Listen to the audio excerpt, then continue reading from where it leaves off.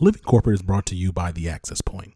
The reality is, this is the largest influx of Black and brown talent corporate America has ever had. And as a result, a variety of talent entering the workforce are first-generation professionals. The other reality? Most of these folks aren't learning what it means to navigate a majority white workplace in their college classes.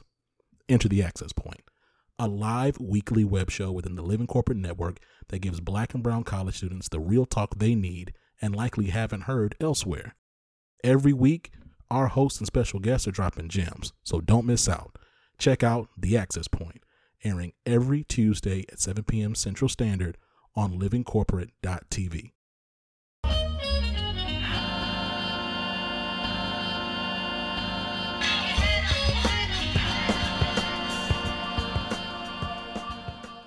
Hey everybody, this is See It to Be It, the Wednesday podcast from Living Corporate. Living Corporate is a digital media network that centers and amplifies Black and brown people at work. My name is Amy C. Waninger, and I'm the host of See It to Be It. When I was growing up in rural southern Indiana, I didn't know people who went to college or who worked in professional roles. I didn't know what those jobs looked like or how to break into them. But this show isn't about me, it's about my guests. Every week, I bring you career stories from everyday role models in jobs you may not know exist. More importantly, the folks I interview share their perspectives as Black and brown professionals in jobs and environments where they may be the only. And in fact, my guest today is Tali Lavery, and she wrote a book called Confessions of Your Token Black Colleague. This is a powerful interview. You will not want to miss it. But before we get to the interview, we're going to tap in with Tristan for some career advice.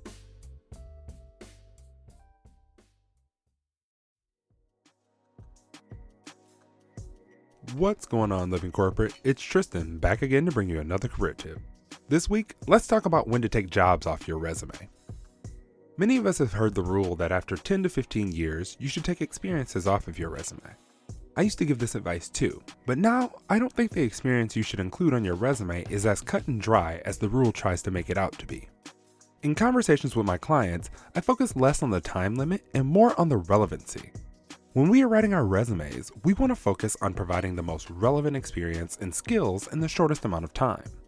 So during my intake calls, when we get to those experiences that are 10 to 15 years back, I always ask, does this role contain a relevant skill set not already represented by a more recent job? If the answer is no, then we discuss either completely removing it from the resume or putting it in an additional experience section with only the job title, company name, and dates if we still want to showcase the background or career trajectory. But if the answer is yes, then we have a conversation on what skill sets that role showcases that differ from recent experiences, and we keep only that portion and ditch the rest. Now, some people, resume writers and career coaches included, don't necessarily like this advice. They may believe that this begins to create gaps in the resume, and to that, I would say that completely removing anything 10 to 15 years back already creates a large gap between college and the first employment experience listed. They'll also say if the skill set is 10 to 15 years back, that it is probably outdated, to which I would say if that's the only place that represents the skill set, then why risk the chance of not getting the job because you omitted it? Remember, there's no one right way to write a resume, but the purpose of your resume is to show the employer that you can help them solve their problem. So drop your attachment to certain parts of your experience if they don't fit with where you're trying to go, and keep them if they do. Simply focus on how you can make yourself relevant. This tip was brought to you by Tristan of Layfield Resume Consulting. Check us out on Instagram, Twitter, and Facebook at Layfield Resume, or connect with me, Tristan Layfield, on LinkedIn.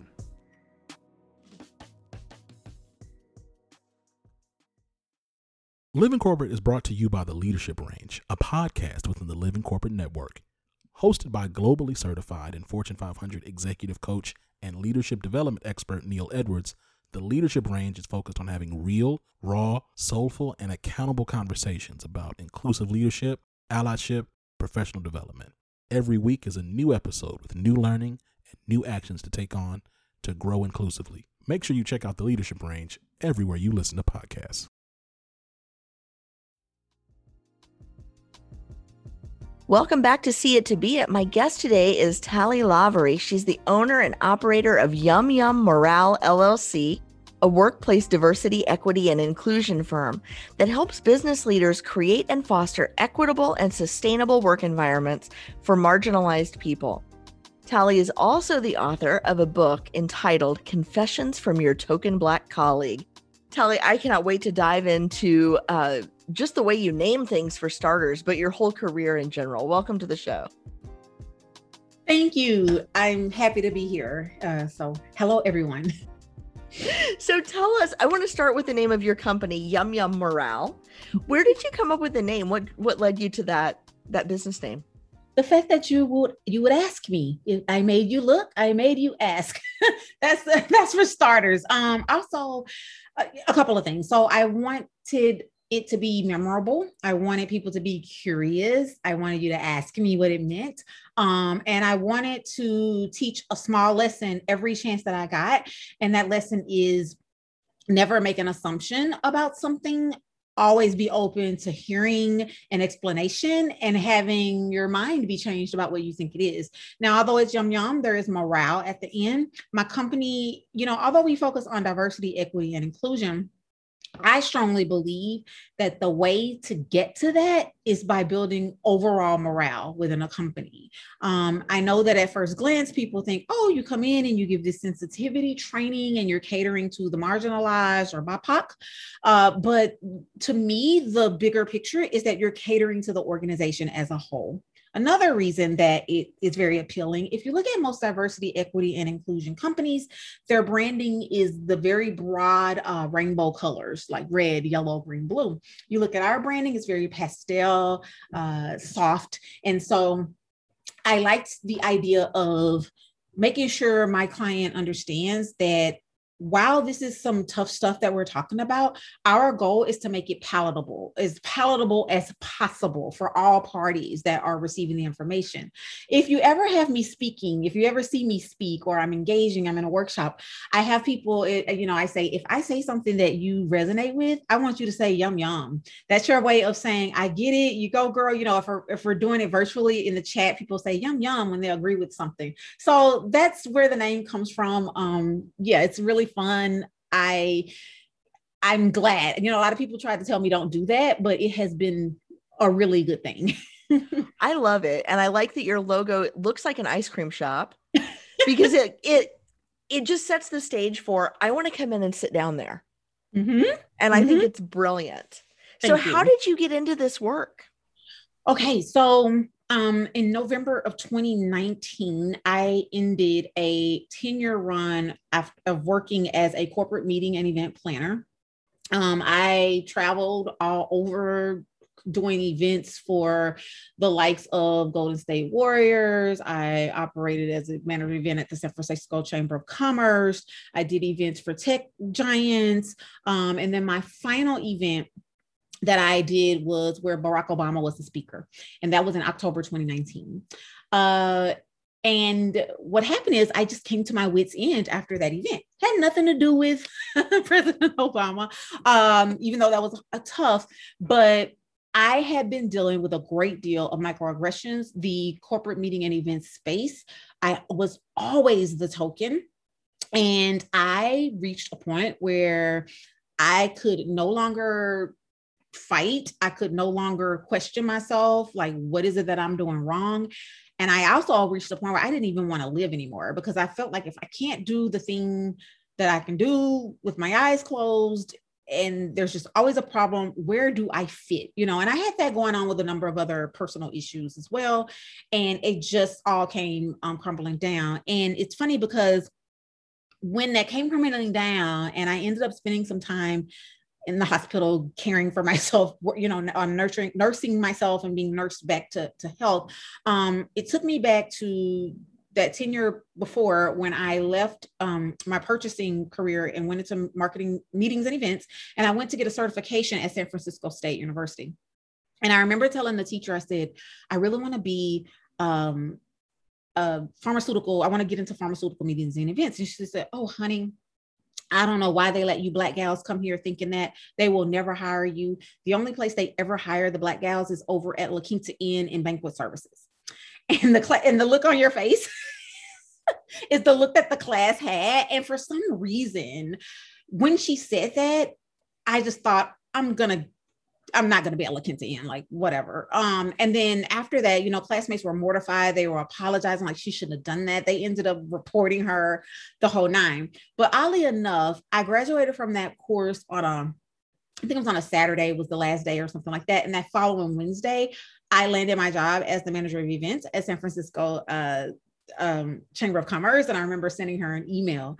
And although at that 10-year mark, when I just couldn't take it anymore, I was like, okay, I got through the door, but oh boy, did I pay for it.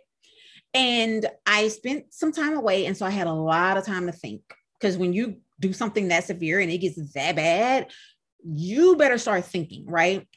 And it gave me the time to think. And I had so many thoughts. And one of the bigger ones was, this was just unfair. You've beat yourself up. And one of the things is that, first of all, I had been told, like, for years, you need to write a book. The stories were so egregious. But for me, it was like, I need to write this down and I need to position myself as an expert so that the people that have the potential to make changes might just listen to me. That's where it was at. It was like, okay, you can't live like this anymore. You can't keep doing this. It is not working. You keep running into the same issue and it gets bigger and bigger and worse and worse. And I mean, I was so heartbroken because this Obama meeting was supposed to be life-changing and, huge. And it was quite rewarding. But the egregious nature of the things that I had to go through, it just took me and to get that low, it's like, what do you do next? You don't keep going into that, especially hearing that teacher when she said they don't hire the Black gals. It's like, yeah. So that's when I decided I'm going to start my firm and I want to go out and I want to start doing the teaching. And I'm going to pin my story in my book, Confessions from Your Token Black Colleague. And here we are. I'm so sorry for what you've been through. Thank you. And I'm so grateful that you survived it. Thank you. Because I know that there are folks who don't. Absolutely. And I want to thank you for sharing and being so vulnerable, because I know that there are people listening to this right now who, like you were then, are at their wit's end, who are blaming themselves, who don't see a path forward. Yep. And I just want to thank you for sharing that, to let folks know that you can put your feet on a different path. You can, step out of these places that are violent and hostile to you. And I want to say, when you say you can, I feel privileged that I have been able to. I think that there are so many that can't. And that's another reason that this is so important. There are so many that while they may not have ended their lives, their careers were ended. They're doing things they're not passionate about because they just were not allowed to do what they wanted to do. And it's painful, right? And I talk a lot about systemic racism and intersectionality and all of the things that people of color go through, and Black women in particular. And when we are in the workplace and we cannot just do our jobs, it affects so many other things. It plays into, our financial health, our credit scores, our ability for housing, our health, our children and the schools they go to, and it goes on and on and on. That's how serious this is, how important it is. You might just hear, oh, well, she had some problems at work. No, this runs deep. It runs deep. It's so serious. I am a worker bee. I'm a hard worker. I will figure it out. And I discover that and I hear that in my entrepreneurial pursuits all the time, right? But whenever I was that token, oh my gosh, the debilitation that I felt and, the harm that was done, it is just severe. It really is, And I remember proofreading my book and saying, dear God, this is true. Like I'm not exaggerating. This is true. And I went through this. And there was a part where I apologized to myself, right? But we don't know. We're just trying to survive. It's my livelihood.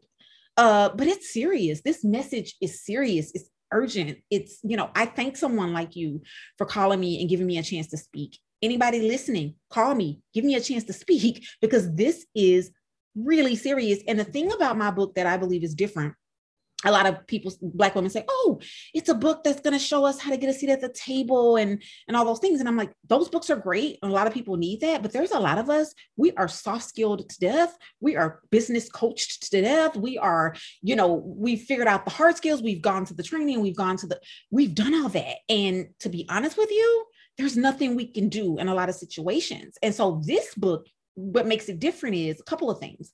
It's a call to action to leaders. It's a call to action to leaders in this country, especially the white male CEO.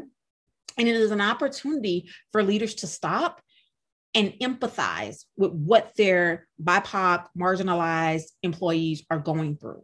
To stop and think about that time that you took the report from your manager or your leader and just dismissed the other side of things. To think about how serious it is that you just decided, oh, let them go. Because you just thought, oh, it's a personality thing and when you look at how serious it is, I like to remind the leader, it goes right back to your return on investment.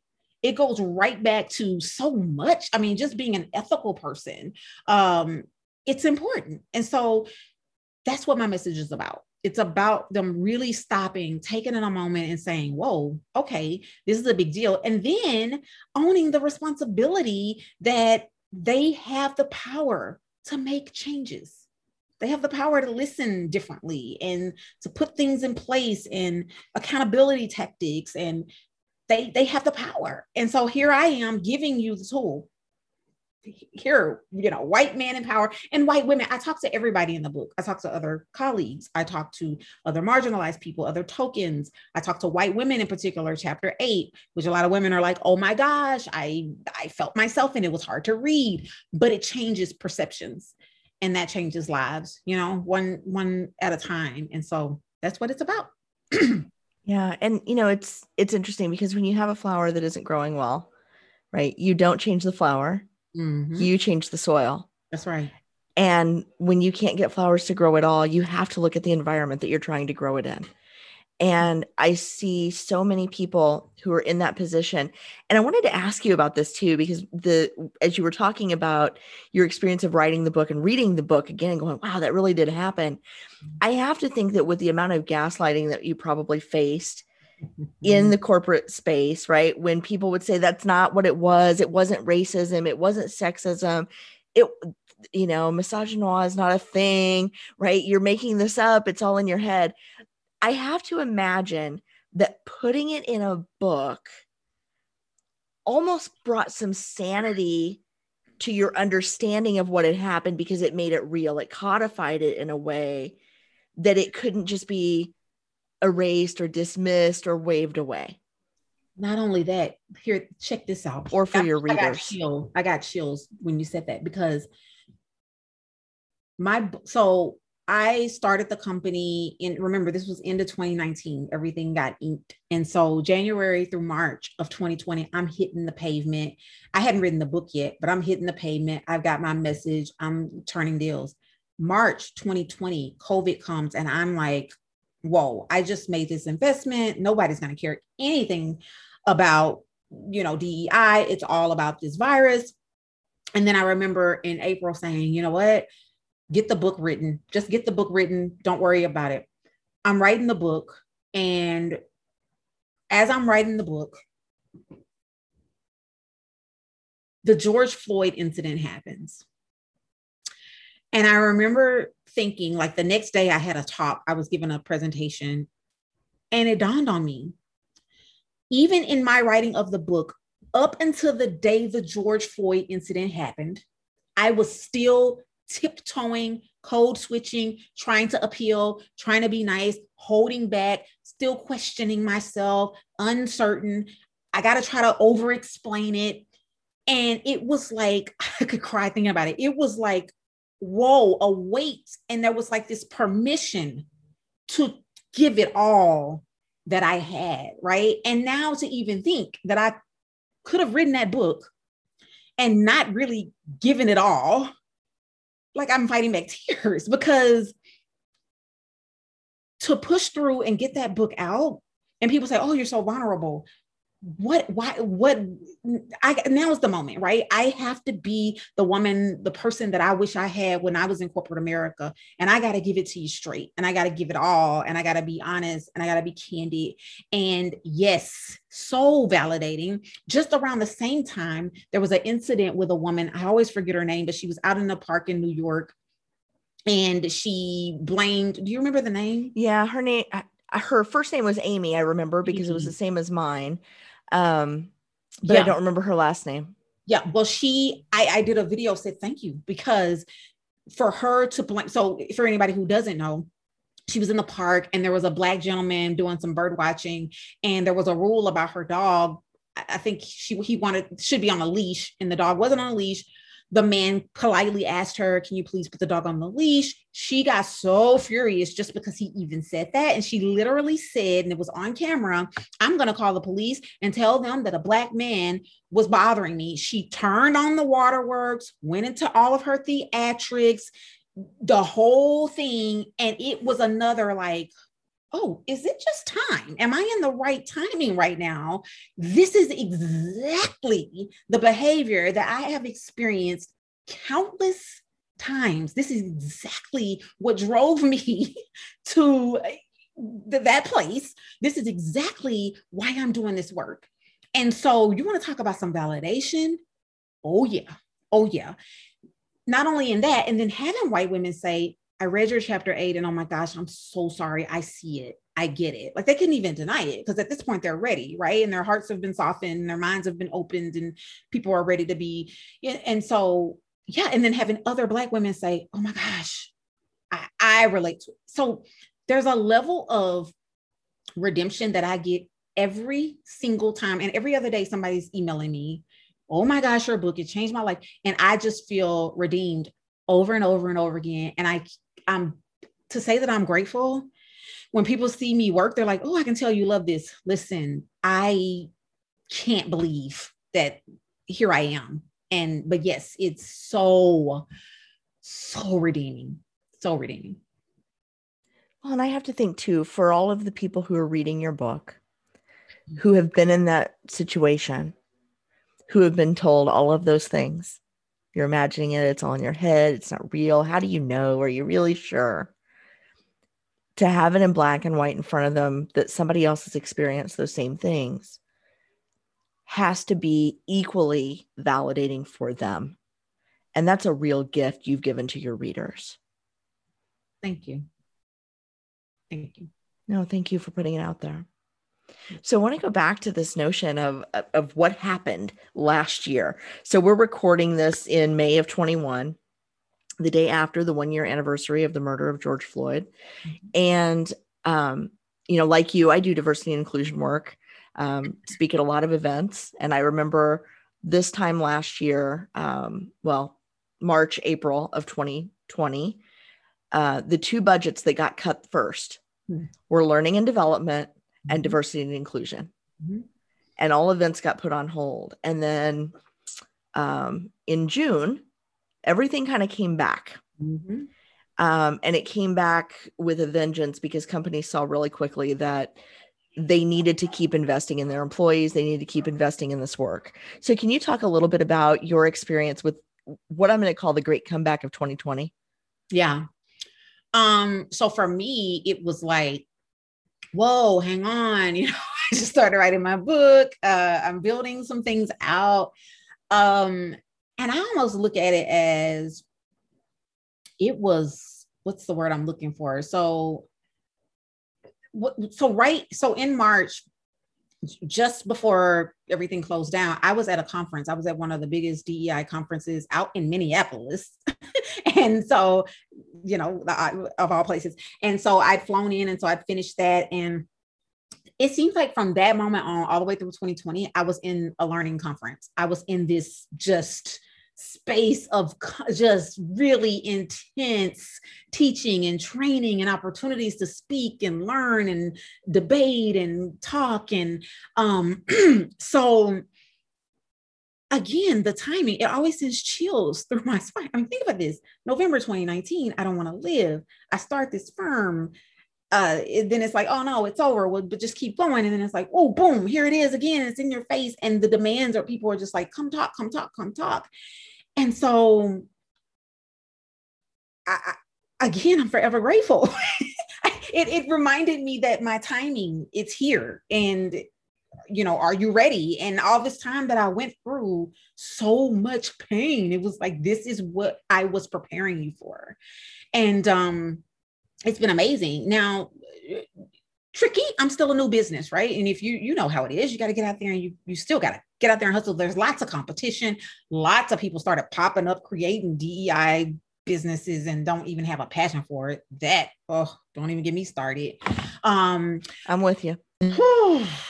Especially those, that can't even relate. It's like, and I've even had people that would say, "Oh, you want us to bring you in? We're bringing in Robin DiAngelo." Ha ha ha ha ha. It's just so. So a lot of that has been going on, and it's painful when you see that they want to check the boxes rather than actually do the work.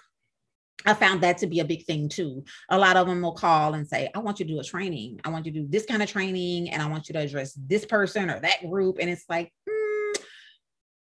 my company is a full service company, and we love to come in and do assessments. We want to dig in. We want to ask some questions. We want to spend our time getting to know some people. We want to even hear from your vendors and your volunteers and your students. Like, we want to really dig in so that when we go into our consulting, we can give you the honest truth from a non-biased third party. And then we can build your training and build your tools around the very specific things that you are dealing with. When you start to talk to companies about that kind of thing, that's when you start to be able to sift the real from the postures, right? And there's a lot of postures, a lot of posturing what's going on. And it is amazing to me how much money companies will spend on outside consultants, trainers, coaches, whatever, right? To come talk to our whole company or come talk to our whole department. And they know what the problem is. And the problem is, Pat in accounting, and Pat in accounting is the problem. And everybody in accounting knows it. And everybody in the C-suite knows it. And everybody that's ever dealt with accounting knows it. It's Pat. Mm-hmm. But instead of having a conversation with Pat and holding Pat accountable for their actions, we're going to spend tens of thousands of dollars to bring in contractors or trainers. Fire Pat. Well, I think too that a lot of that is, and it's so funny that they hang on so much to Pat, but then, they heard that Keisha had a bad day and she's gone, right? Right. Let's be honest, right? So another thing that I find is that they know that if there's an issue with Pat, 9 times out of 10, they're hanging on to Pat. Pat's been there a long time. She's a person that's walking around talking about culture fit, which is a problem. So she's trying to, she does that. What happens is Pat has access to things and she makes things easier for people and the whole nine. And they also know that Pat is tied in with a lot of other people. And so they realize that the things that Pat does, if they were to get rid of Pat, to be honest with you, Amy, they know that would take time, energy, and money, even more so than bringing in the trainer. Because when you start talking about making real change, that's when you've got it, because then it's more than just a one-off or a Band-Aid. It's like, okay, I got to really be committed to getting to down into the symptom of what's creating the sore here, right? Why has Pat been allowed to pat for 30 years in this company? Exactly. Yep. Right. And then we know that when Pat's pulled up, all kind of other stuff, all kind of, the cat's going to be out the bag. And it's like, it's so much easier just to say, oh, Keisha, there's a, problem with you go. Or it's so much easier to move people around or to sit Pat over here, or, and then to learn how to work with people with strong personalities. Mm-hmm. Strong personalities is my favorite euphemism for that person's toxic. Right. So I think that companies want to do what's easy. And like you said, just bring in a trainer. When you start to say, I have a problem, marginalized people are not treated well, things aren't fair. When you start to have a company that says, Are they being paid fairly? Are they being, it's almost like, oh, so now we've got to admit that. Now we've got to dig in and show our dirty laundry. It's easier to keep Pat because Pat helps us to keep the dirty laundry hidden, right? And it's cheaper. And we think it's easier, although we keep having all this turnover and we just keep blaming it on everything else, because we just don't want to look at the symptom. We just don't want to talk about that stuff. We don't want to go there. But my message is always that it's just time. It's time to go there because it's so serious. If we want equality in this country, and I know that I won't see it the way that I dream of it in my lifetime. And so I work hard every day to talk to leaders every day. Any chance I get to speak, I take it because I want this to be better for those that are coming behind me.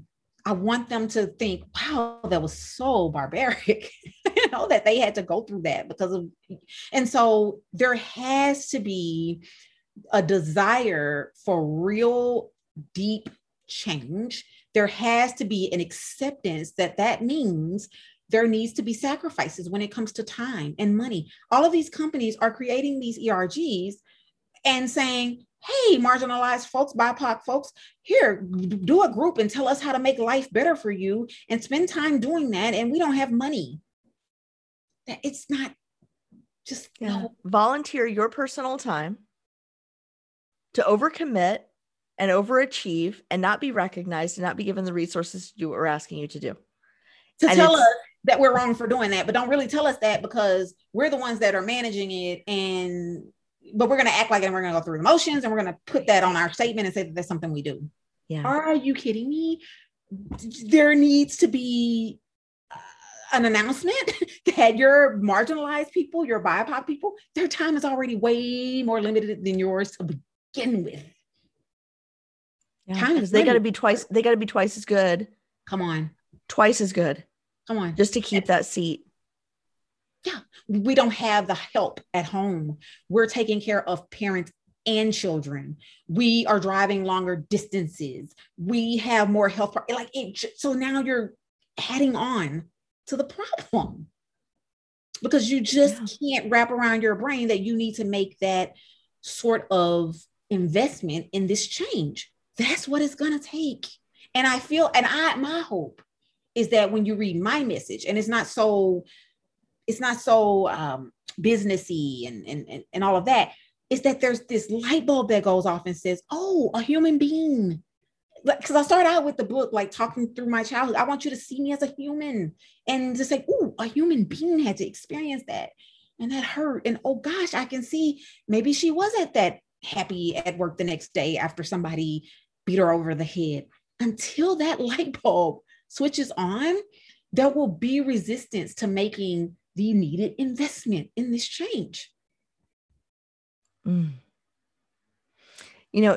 you're talking, it reminds me, Zach Nunn is the founder of Living Corporate, who distributes this podcast or, who produces this podcast.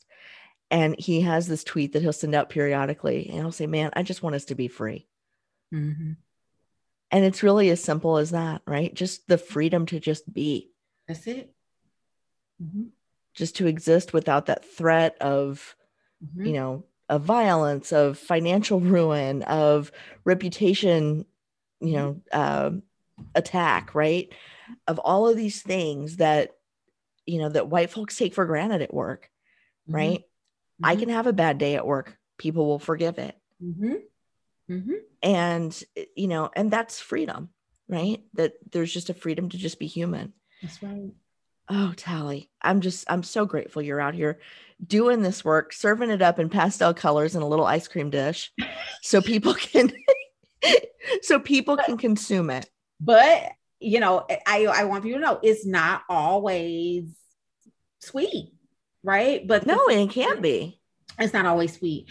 But the thing is, I want to be the place where if you're going to take it down bitter, you can take it from me because you at least know that it's coming from a sweet place. Mm-hmm. And people, that's hard for people to hear. Like, I want you, and I do this one-on-one anti-racism coaching with leaders. And that's what they get a chance to get to know a Black woman and get to share the real thoughts and fears and apprehensions, and I get to share how that makes me feel and my perspective. And it's some of my favorite work to do. But yeah, I think that I don't sugarcoat the message. I want to be very clear about that. But I'm going to be sweet enough to reel you in, and that sweetness is real. And after I get through correcting you, I can return back to the sweetness, right? And I just want to be very clear about that. No, I appreciate that. Thank you so much. Mm-hmm. So I do have a question for you about this move to entrepreneurship, because it can be lonely out here. Mm-hmm. Where do you find community? Yeah. So oddly enough, I've been an entrepreneur for years before this. I've done entrepreneurial things, let's put it like that. But I'd always give up because of lack of loans and lack of support. That's a whole nother layer of systemic racism. But I think because of the timing, my support was almost presented to me, like it was. And because I chose to take my story and be very honest about what I had gone through and how I arrived at that position, people flocked to me. When I was getting ready to publish my book, people flocked to help me, from, promo pics to doing the cover, to the editing, I have no shortage of people that have extended themselves to me, of all races, of all colors, creeds, that want to embrace what it is that I'm doing and carry me. And I always say a lot of times, like, they've been the wind beneath my wings. And there have been times when I didn't know that I would make it, in every capacity, emotionally, financially, physically, just strategically. But community always shows up. And one community in particular in the Seattle area, the F-Bomb Breakfast Club, is a group of women that network, and Megan McNally is the founder of the F-Bomb Breakfast Club. She does a wonderful job of just finding ways to make it way better than your typical like networking group. We've got 1 billion of them. This particular group, it just gives you, if you work it, it will work for you. You know what I mean? And so I found a lot of positive friendships and business buddies and things of that nature within that group. And I'm just so busy. I'm always meeting people, always, out talking, chatting. And so it's been good for me. Oh, I'm so glad that you have your people, right? That lift you up, that keep you going, and that pour into you. Tali, thank you so much for your time today. Thank you for sharing your message authentically, bravely.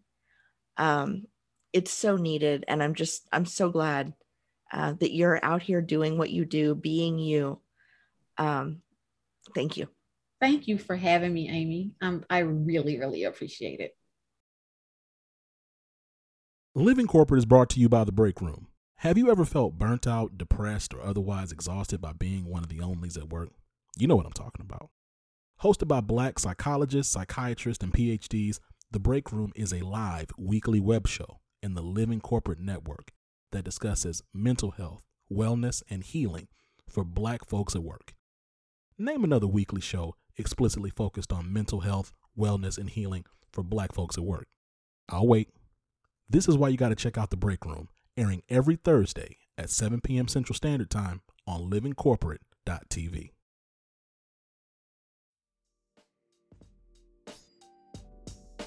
What'd you think about Tali? Isn't she amazing?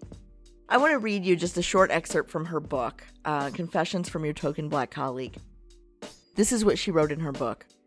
Quote, "We should no longer be tasked with the responsibility to assimilate and fit into a culture our white colleagues have created and continue to safeguard. Our double-bind struggle to fit in, while also being true to ourselves, shouldn't hinder our ability to contribute to your business objectives." I am so blown away with Tali's story, with her courage, with her authenticity, with how vulnerable she is in explaining her journey. If you enjoyed this episode, don't forget to subscribe to Living Corporate and share us with your friends and colleagues. And you can really help us out by leaving a 6-star review wherever you get your podcasts.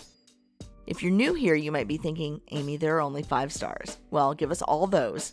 But then go the next step by leaving a couple sentences in your own words, telling us what you liked about the guest, the episode, or the series. Don't forget to visit living-corporate.com to learn more about our other podcasts, videos, web shows, and more. See It to Be It is brought to you in part by Lead at Any Level, a certified woman and LGBTQ-owned business dedicated to helping organizations turn their reclusive nerds into inclusive leaders. Lead at Any Level. Leaders can be anywhere and should be everywhere. Learn more at leadatanylevel.com. That's it for this week's episode of See It to Be It. This is Amy C. Waninger, and I'll see you next week.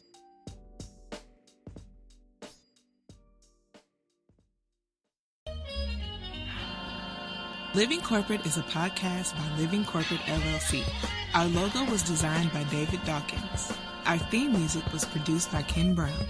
Additional music production by Antoine Franklin for Musical Elevation. Post-production is handled by Jeremy Jackson. Got a topic suggestion? Email us at livingcorporatepodcast@gmail.com. You can find us online on Twitter, Facebook, Instagram, and living-corporate.com. Thanks for listening. Stay tuned.